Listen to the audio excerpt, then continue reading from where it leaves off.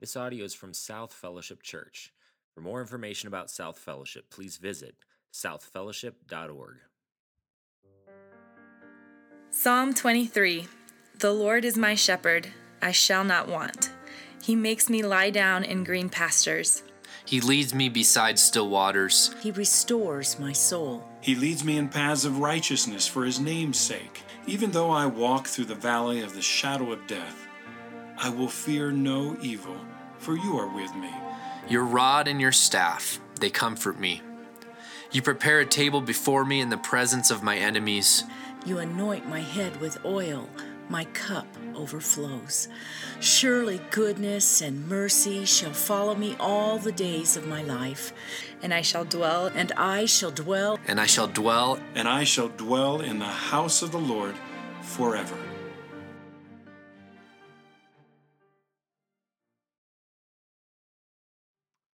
Pray with me. Jesus, thank you for your scriptures. Thank you for being the living word. And we gather here today not out of religious obligation, not because we think we'll earn anything from you. We genuinely believe that you speak and long to hear your voice. So quiet our souls. Open our ears, give us eyes to see the beauty of the gospel in the face of Jesus Christ. That's our prayer. It's in him that we pray, in his name that we pray. And all God's people said, amen. It is an absolute joy to be back with you again and to jump back into Psalm 23. At the beginning of the summer, we started a series looking at this epic poem. The Psalms are a collection of Hebrew poems that really guide us in this journey of faith that the Hebrew people embarked on, walking with their God. And they wrote these songs, they wrote these poems, these psalms, we call them, and in many ways they reflect the nature and character of God. None more popular or more prolific in both popular culture and impact in people's lives than Psalm 23. You can rest assured there's a number of people this week on their deathbed. Pastor visited them, family member visited them, asked them, is there a passage of scripture you'd like for me to read? And said Psalm 23. Because it paints for us this picture of what God is like. It draws out for us, David does in this psalm, draws out for us the nature and character of God. It puts its finger on the pulse of humanity, the declaration in our hearts, in your heart, in mine, in our souls, that this is what we long for God to be like. And David the psalmist declares the deepest yearnings, the deepest longings of your soul about what God is like are actually true, real. I was thinking about this passage of scripture this week. And in light of the line of the psalm we're going to talk about, I was reminded of a TV show that I watched growing up in the 80s. The TV show was on Nickelodeon, and the title of the show was You Can't Do That on Television. Anybody watch that show? No, good. Okay, so a few nods, but I went back and did some research, and turns out it's horrible. I mean, just terrible writing, terrible acting, terrible everything. In fact, I asked my wife, did you watch that show growing up? And she said, no, my parents said if you can't do that on television, it shouldn't be on television. And so they didn't let me watch it. Now, there was one thing about this show that made it stand out. Anybody remember? Slime, yes, green slime. So when you have a bad script, it turns out, the only thing you need to do to make a show watchable is at various random moments throughout the show, pour green slime on the actors. Works every time. Now, Nickelodeon got so much press, notoriety out of this that they started to use this in like game shows they were hosting. They started to use this in other TV shows. They're like, hey, if the show stinks, just pour slime on people. Now, I would submit to you that a lot of things have gotten worse since the 1980s, maybe not that kind of television. I mean, you go back and watch it and you tell me. It was absolutely horrific. But I started to think, I wonder how many people's view of God is reflected, and you can't do that on television. I wonder how many people view God as the slime god. He asks you a question, maybe a theological question. Where do you stand on fill in the blank? And if you get it wrong, green slime. Now, this view is pushed forward by some people that have cable television shows. And so when something like earthquake in Haiti happens, they'll tell you, green slime. When a hurricane hits New Orleans and wipes the city out, they'll tell you, green slime. Just a wicked city. So God was exacting judgment on it. Green slime. When a tsunami hits a part of the globe, they'll get out there and they'll say, green slime. Now, here's the thing. You and I may not put it like that. We may not say, you know what, yeah, I believe in the green slime God. But what we will internally think is, am I being punished for this? Did I do something wrong? Is God exacting judgment on me or punishment on me? Is life really, really hard because I did something wrong and God's angry? Is he the green slime God?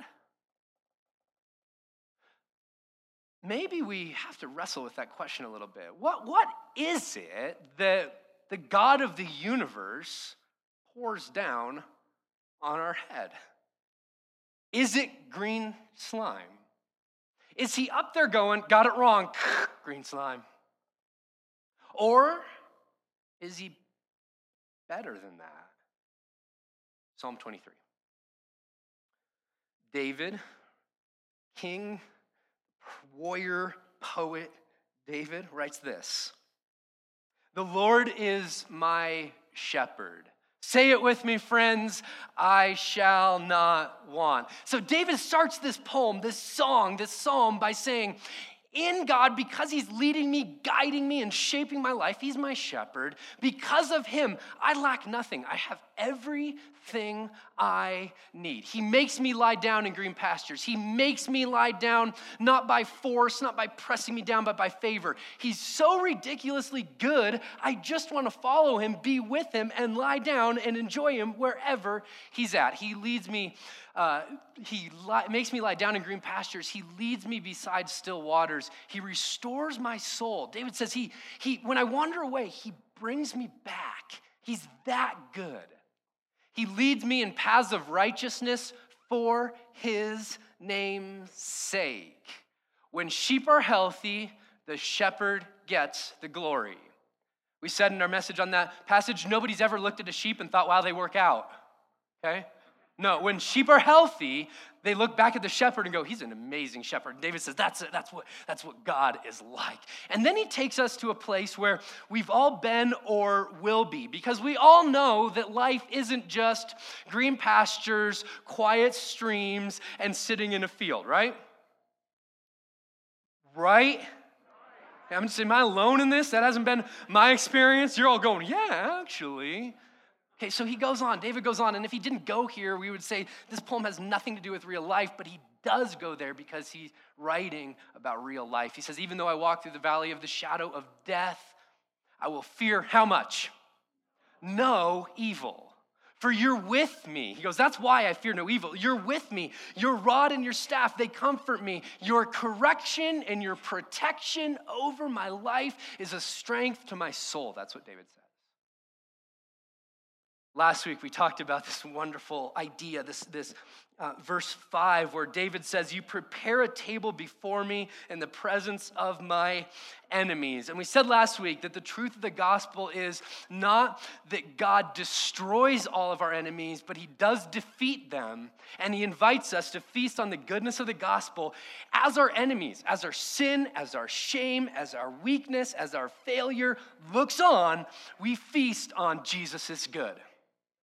Jesus is good. And he goes on to say, you anoint my head with oil,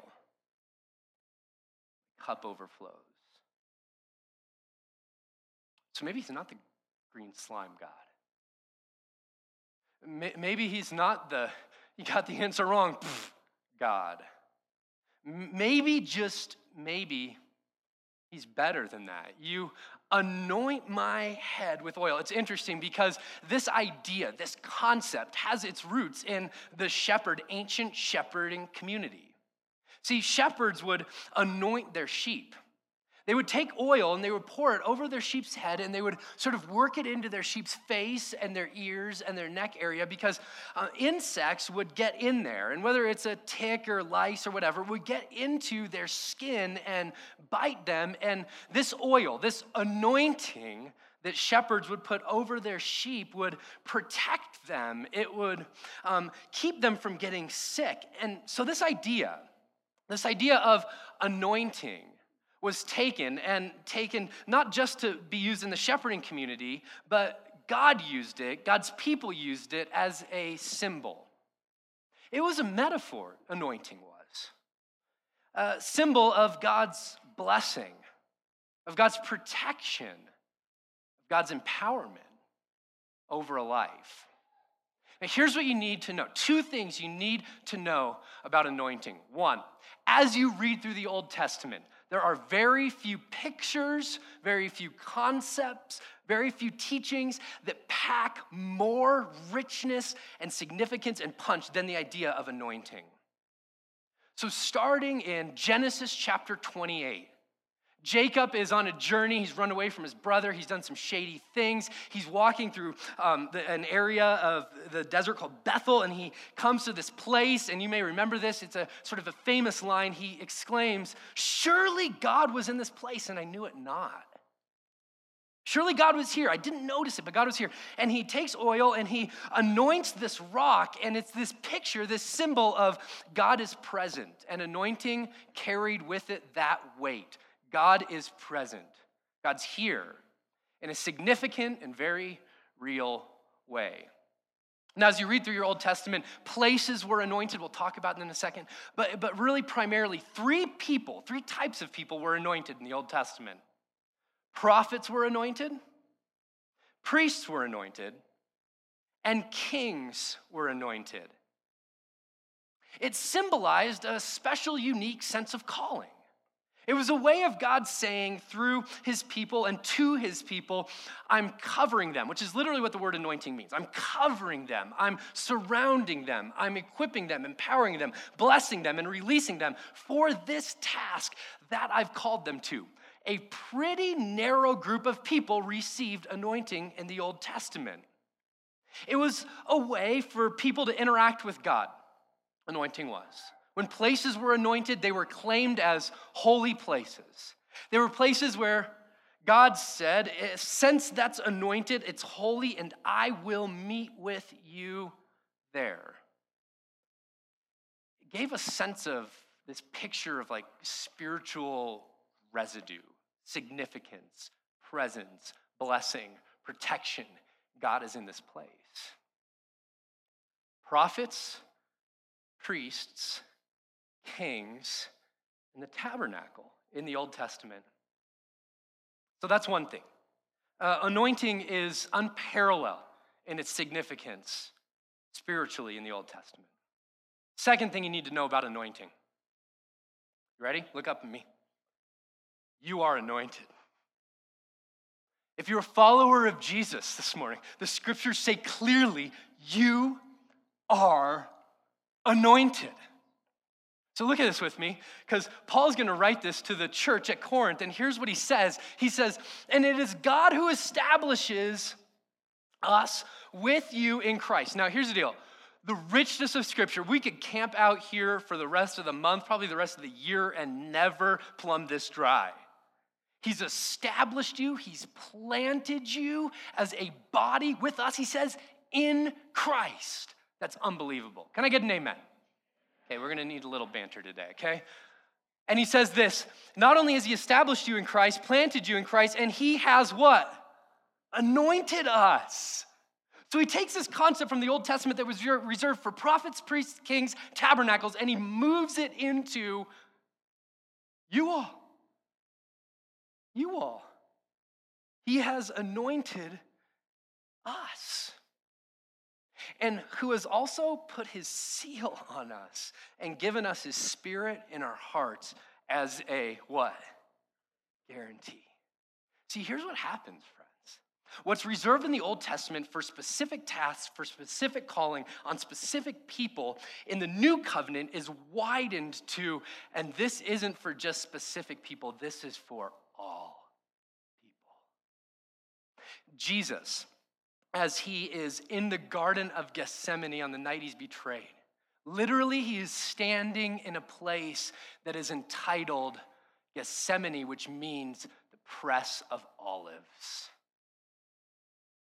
where olive oil was made, where anointing is birthed.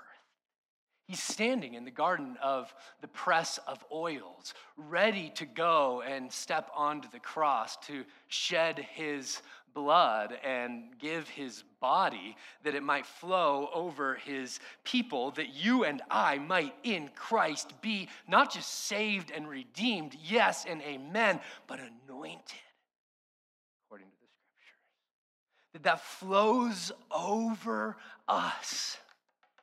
Have you ever heard somebody say, man, that worship leader, they're just anointed. That speaker, there's just an anointing on their life. And I would say back to them, yes and amen. But in saying that, I hope what we're not saying, and wow, nobody else is. I mean, because really what we need to say is, and so are you if you're a follower of Jesus. Your anointing might be in a different area, your gifting might be in a different area, your calling might be, but if you are a follower of Jesus, you are anointed. So here's the deal. A lot of us go, well, I would be if I could get my act together, right? Like, that's a potential for me, but you don't know my life.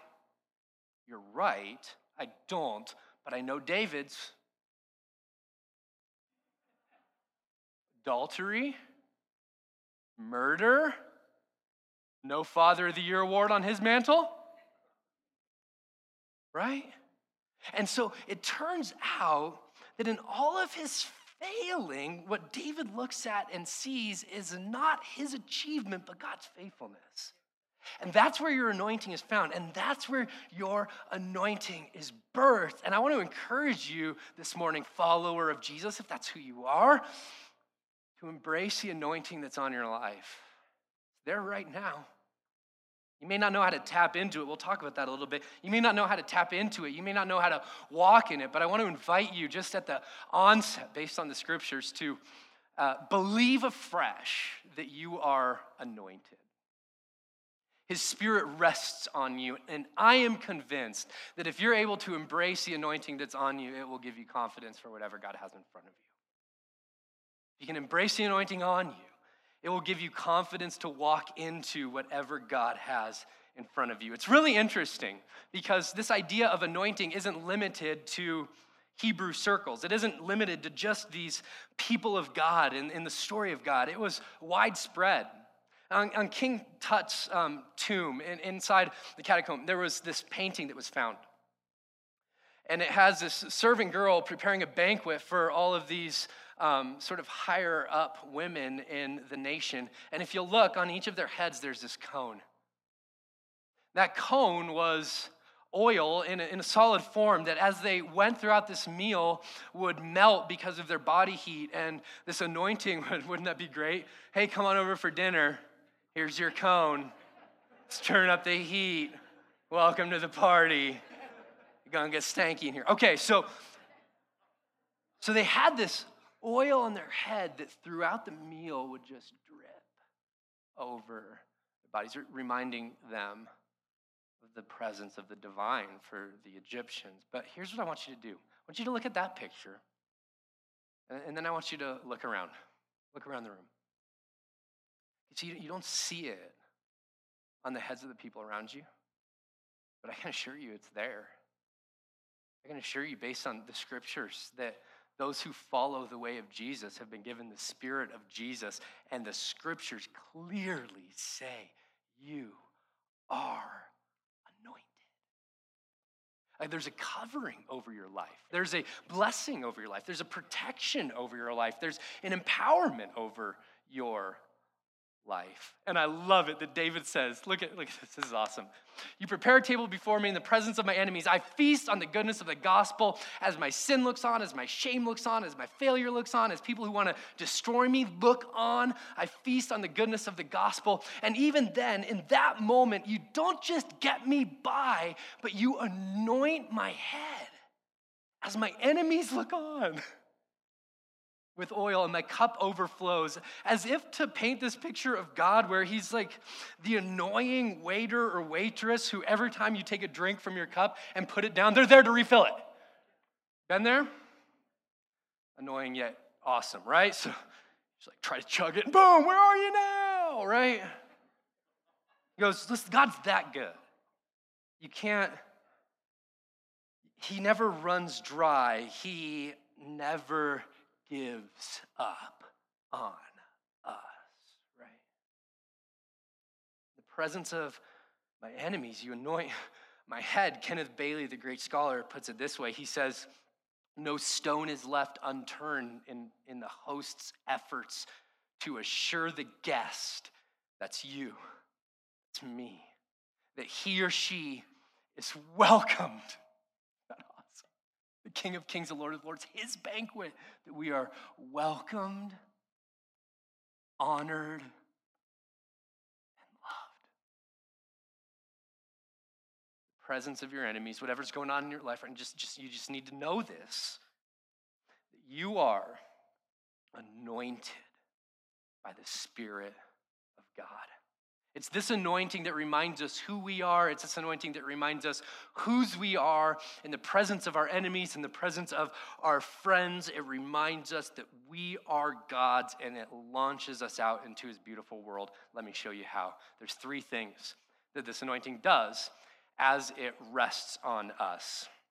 You can flip back if you want to 2 Corinthians chapter 1.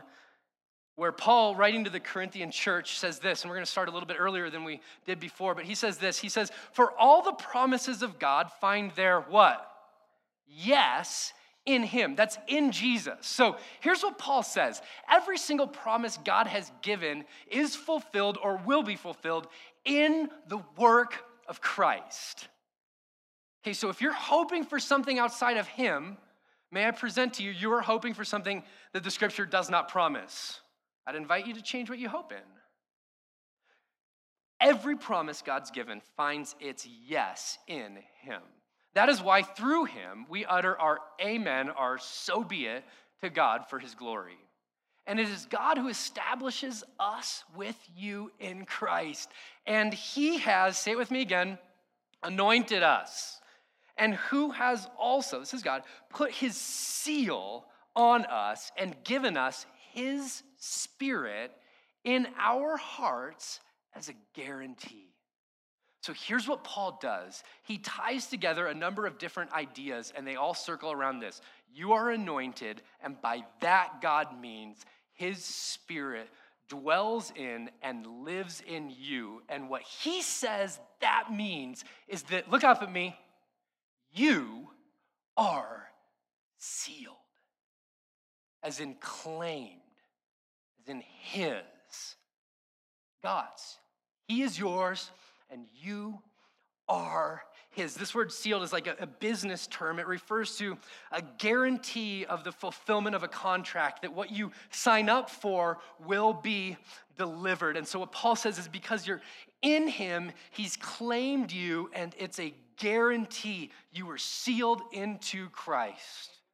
So as an anointed follower of Jesus, you are claimed.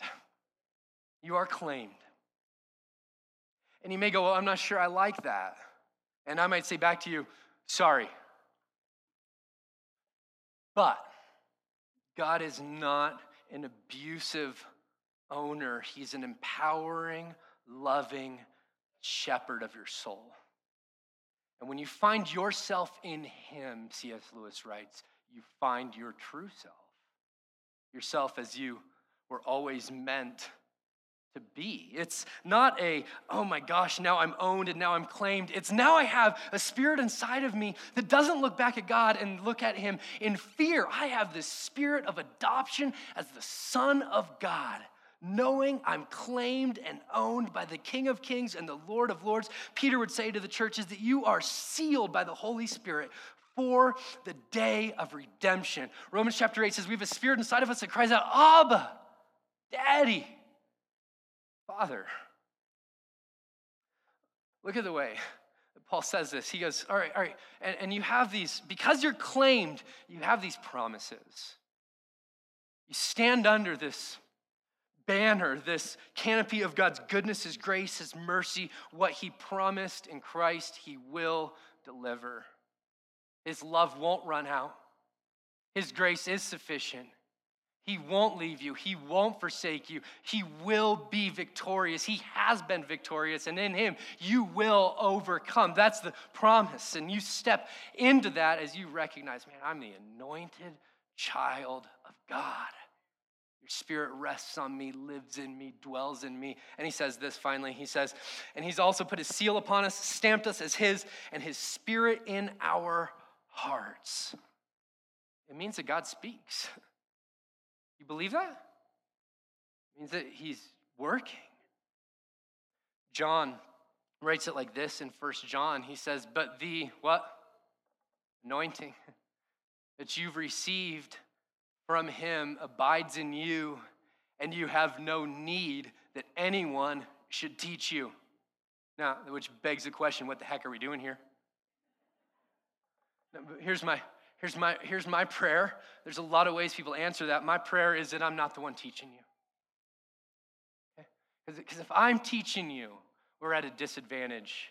But here's the thing. If you're anointed and the Holy Spirit lives inside of you and we read his scriptures and he goes, that's for you. Move on that. Act on that. Live in that. I'm not the one pointing that out to you. My words are feeble. Come on, people. Luckily, God is at work. God is on the move. And so John says this anointing means his spirit lives inside of us. His presence dwells on us, and he teaches us. He leads us. He is at work. That's awesome. Because you're claimed, the Spirit of God is your teacher. And he won't leave you, the scriptures say. Second point, okay? So one, you are claimed. And for this, we need to unpack a little bit from the Old Testament where we get this idea and some of the weight that's behind anointing. As I said, it's really second to none in the metaphors of the way that God's presence is displayed, in the way that his voice is welcomed and heard. And so the nation of Israel is commanded by God. They live in slavery for 400 years. They're led out to be the people of God. They follow him in the wilderness. He gives them some instructions. You probably know 10 of them, at least, right? The 10 commandments, okay? And part of the instruction God gives to his people is how do we prepare a place for worship? How do we prepare a place for encounter? How do we prepare a place to meet with God? And the short answer to that is we build a tabernacle and we anoint it. Exodus chapter 30. Listen to what the writer of Exodus says. God speaking, God commanding. With it, he says, after showing them and telling them how to make this oil, he says, with it you shall anoint the tent of meeting and the ark of the testimony and the table and all of its utensils. So he's going to talk about the tent of meeting and the things that are inside of it and the way that anointing these is necessary to meeting with God. It says, and lampstands and utensils. Can you imagine picking up utensils? Slippery. Got a lot of oil on it. Okay, so the burnt altar of incense, burnt offering with its utensils, and the basin and its stand. You shall consecrate them, setting them apart, and that they may be holy, and whoever touches them will become holy. This is huge. So what God says is the place we meet in cannot stand as a meeting place, a dwelling place of you and the divine on its own. It needs to be prepared. It needs to be anointed. It needs to be made something different because it's unacceptable on its own to be a place where God meets with people. So take it and anoint it. Look up at me for a moment. You know one of the ways you're described in Scripture in the New Testament? You are the temple of the Holy Spirit. And the anointing that's on you, in the same way that the anointing oil made this place holy, made this place acceptable, made it a place where God convened with and dwelt with men and women, it made it a sacred place. In the same way that that anointing made the tabernacle, the tent of meeting, a sacred place, so too does the anointing from the Spirit on your life make you a sacred space. Make you a place where God dwells, a place where God meets with people, where he meets with you. Listen, Paul writes in 1 Corinthians chapter 6, verse 19, do you not know that your body is a temple of the Holy Spirit? Do you know that, follower of Jesus? You have been claimed and you have been consecrated. You are sacred space.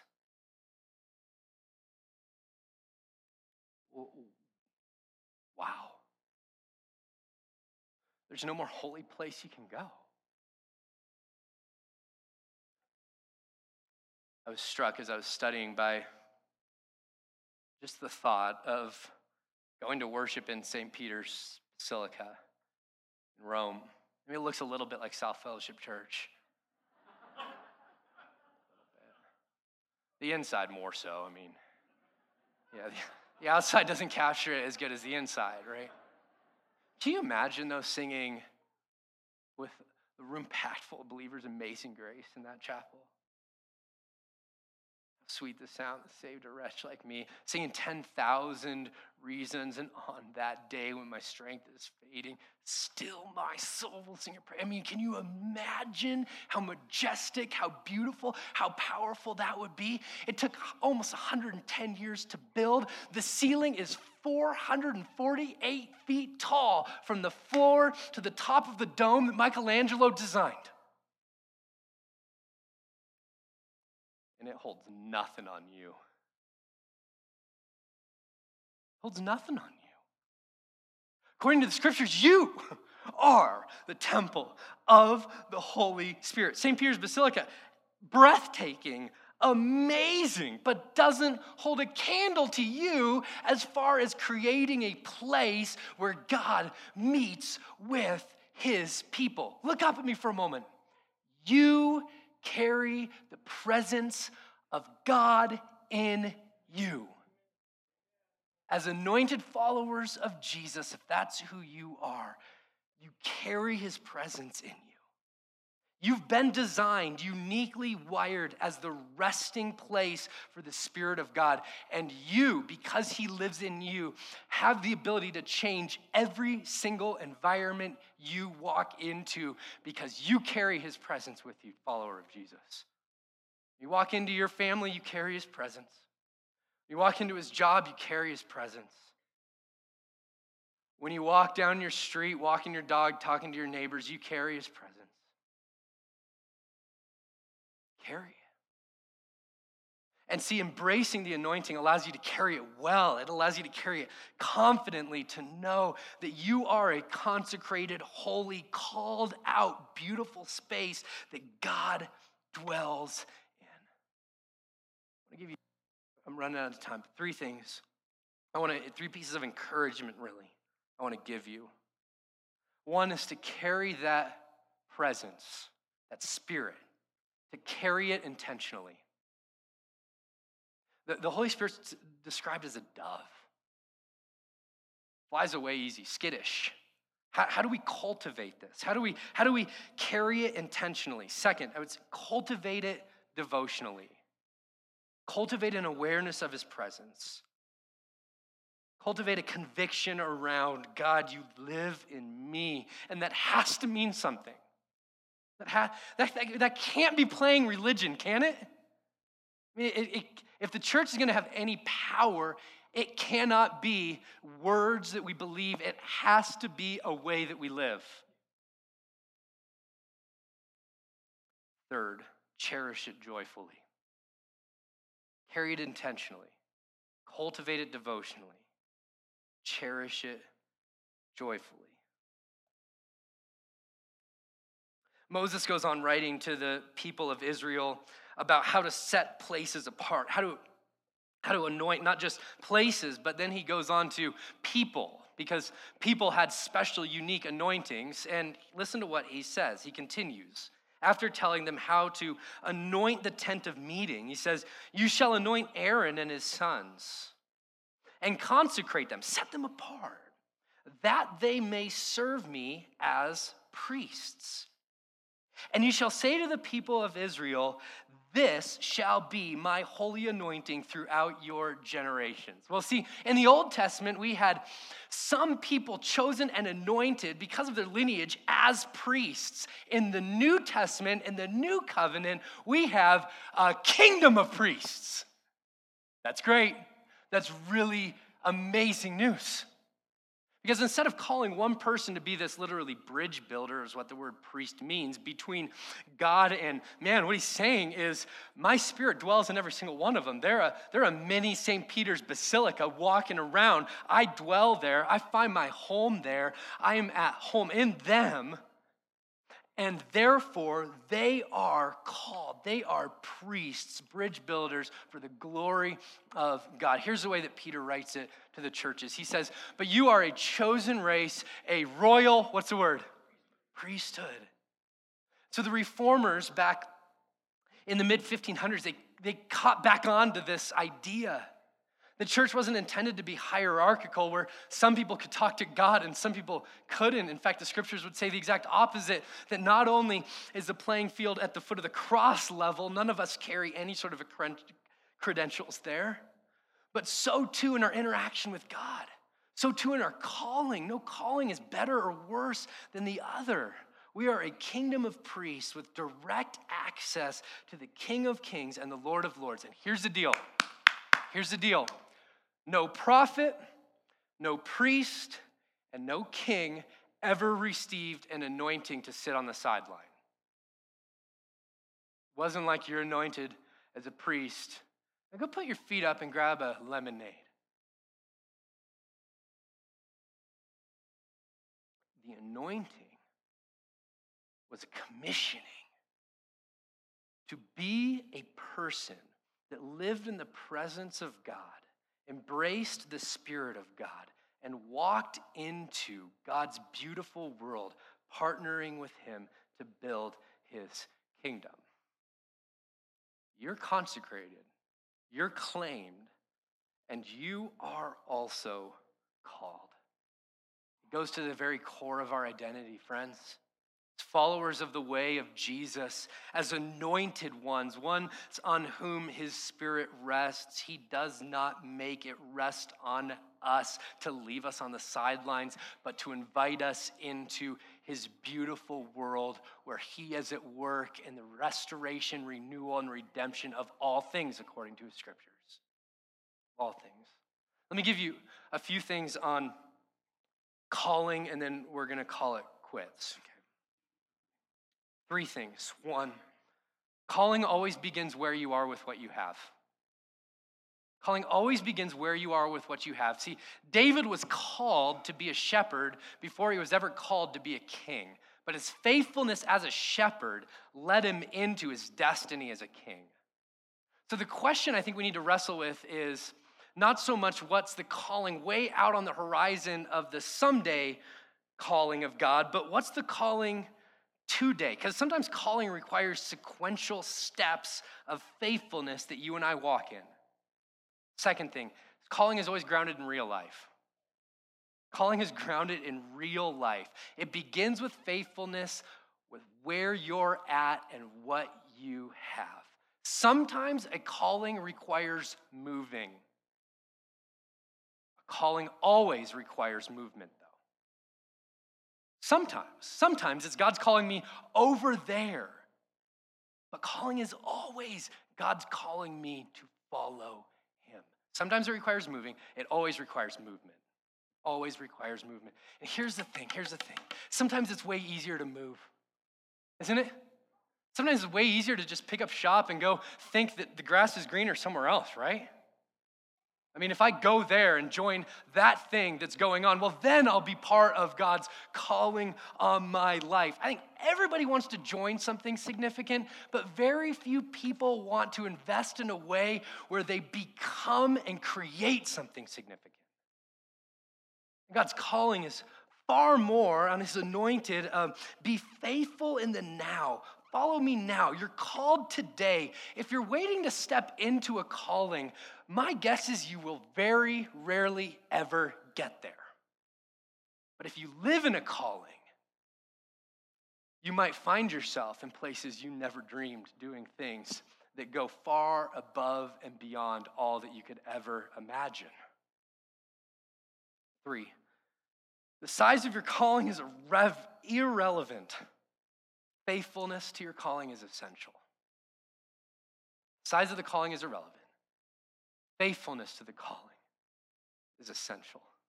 Some of you are anointed to be excellent businessmen, excellent painters, excellent teachers, excellent doctors, nurses. I mean, you are anointed by God to live in the place and the sphere of influence that he has called you to live. You are called not to go somewhere else, but to follow Jesus today and become all that his Spirit prompts you, invites you, and works in you to become. I love the way Martin Luther once said this. He said, the Christian shoemaker does not make Christian shoes by putting a cross on each shoe he creates. The Christian shoemaker makes Christian shoes by making really good shoes. That's awesome. That's awesome. Because here's what he's saying. He's saying that our vocation and our calling is not distinctly Christian because we put a cross on it or even because we talk about Jesus all the time. It's uniquely, distinctly Christian because we do it in a way that honors Jesus and we do it with excellence. And if the Spirit lives in you, his anointing is upon you, and you are called. I don't know where, I just know you're called. You figure out where. If it's somewhere else and you're faithful today, we'll send you that somewhere else. Right? Well, if you're a church planter and you long to plant a church, here's what we're going to ask. Are you being faithful today? Are you living into what God's invited you to right now? If so, man, let us send you. The glory of God. See, when you embrace your anointing, claim that's on your life, the consecration that's over your life, and the call that's inviting you. When you embrace that anointing, you implicitly start to live in this confidence. God's present. God's here. He's powerful. He's at work. His love hasn't run out on me. We live into it. And one of the things that this anointing oil was also used for was they would put in these tiny basins and then they would light it on fire, and this oil would light up rooms. It would light up space. And I want to tell you that I'm firmly convinced that for the follower of Jesus, his calling on your life is to live as an anointed one. And those who live as anointed ones are lit on fire. The King of Kings and the Lord of Lords, to be a light in the beautiful world that he calls us to live in. I pray, friend, will you embrace it? Will you live confidently under it? Will you learn what it looks like to cultivate and to carry and to cherish the presence of God that lives inside of you? And look up at me one more time if you're a follower of Christ. He lives in you. You're anointed. David says, you anoint my head with oil, my cup overflows. Let's pray.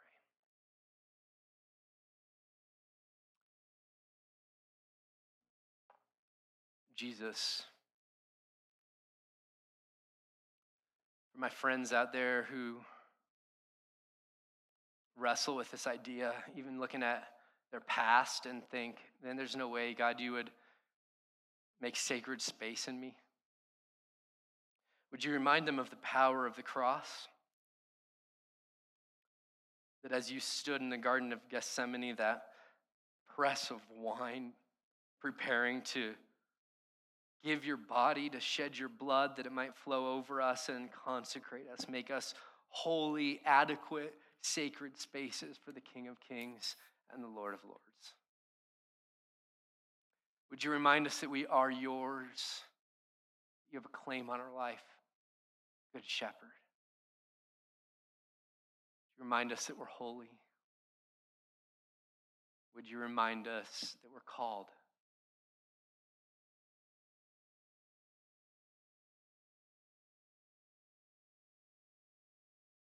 Would you stir something beautiful in your body as you remind us of the anointing that's over our lives? Thank you for not being the green slime God, but the God of Holy Spirit anointing. Amen. Would you stand with me as we sing our benediction together? This audio is from South Fellowship Church. Feel free to make copies of this message, but please do not charge for those copies or alter the content in any way. For more information about South Fellowship, please visit us at southfellowship.org.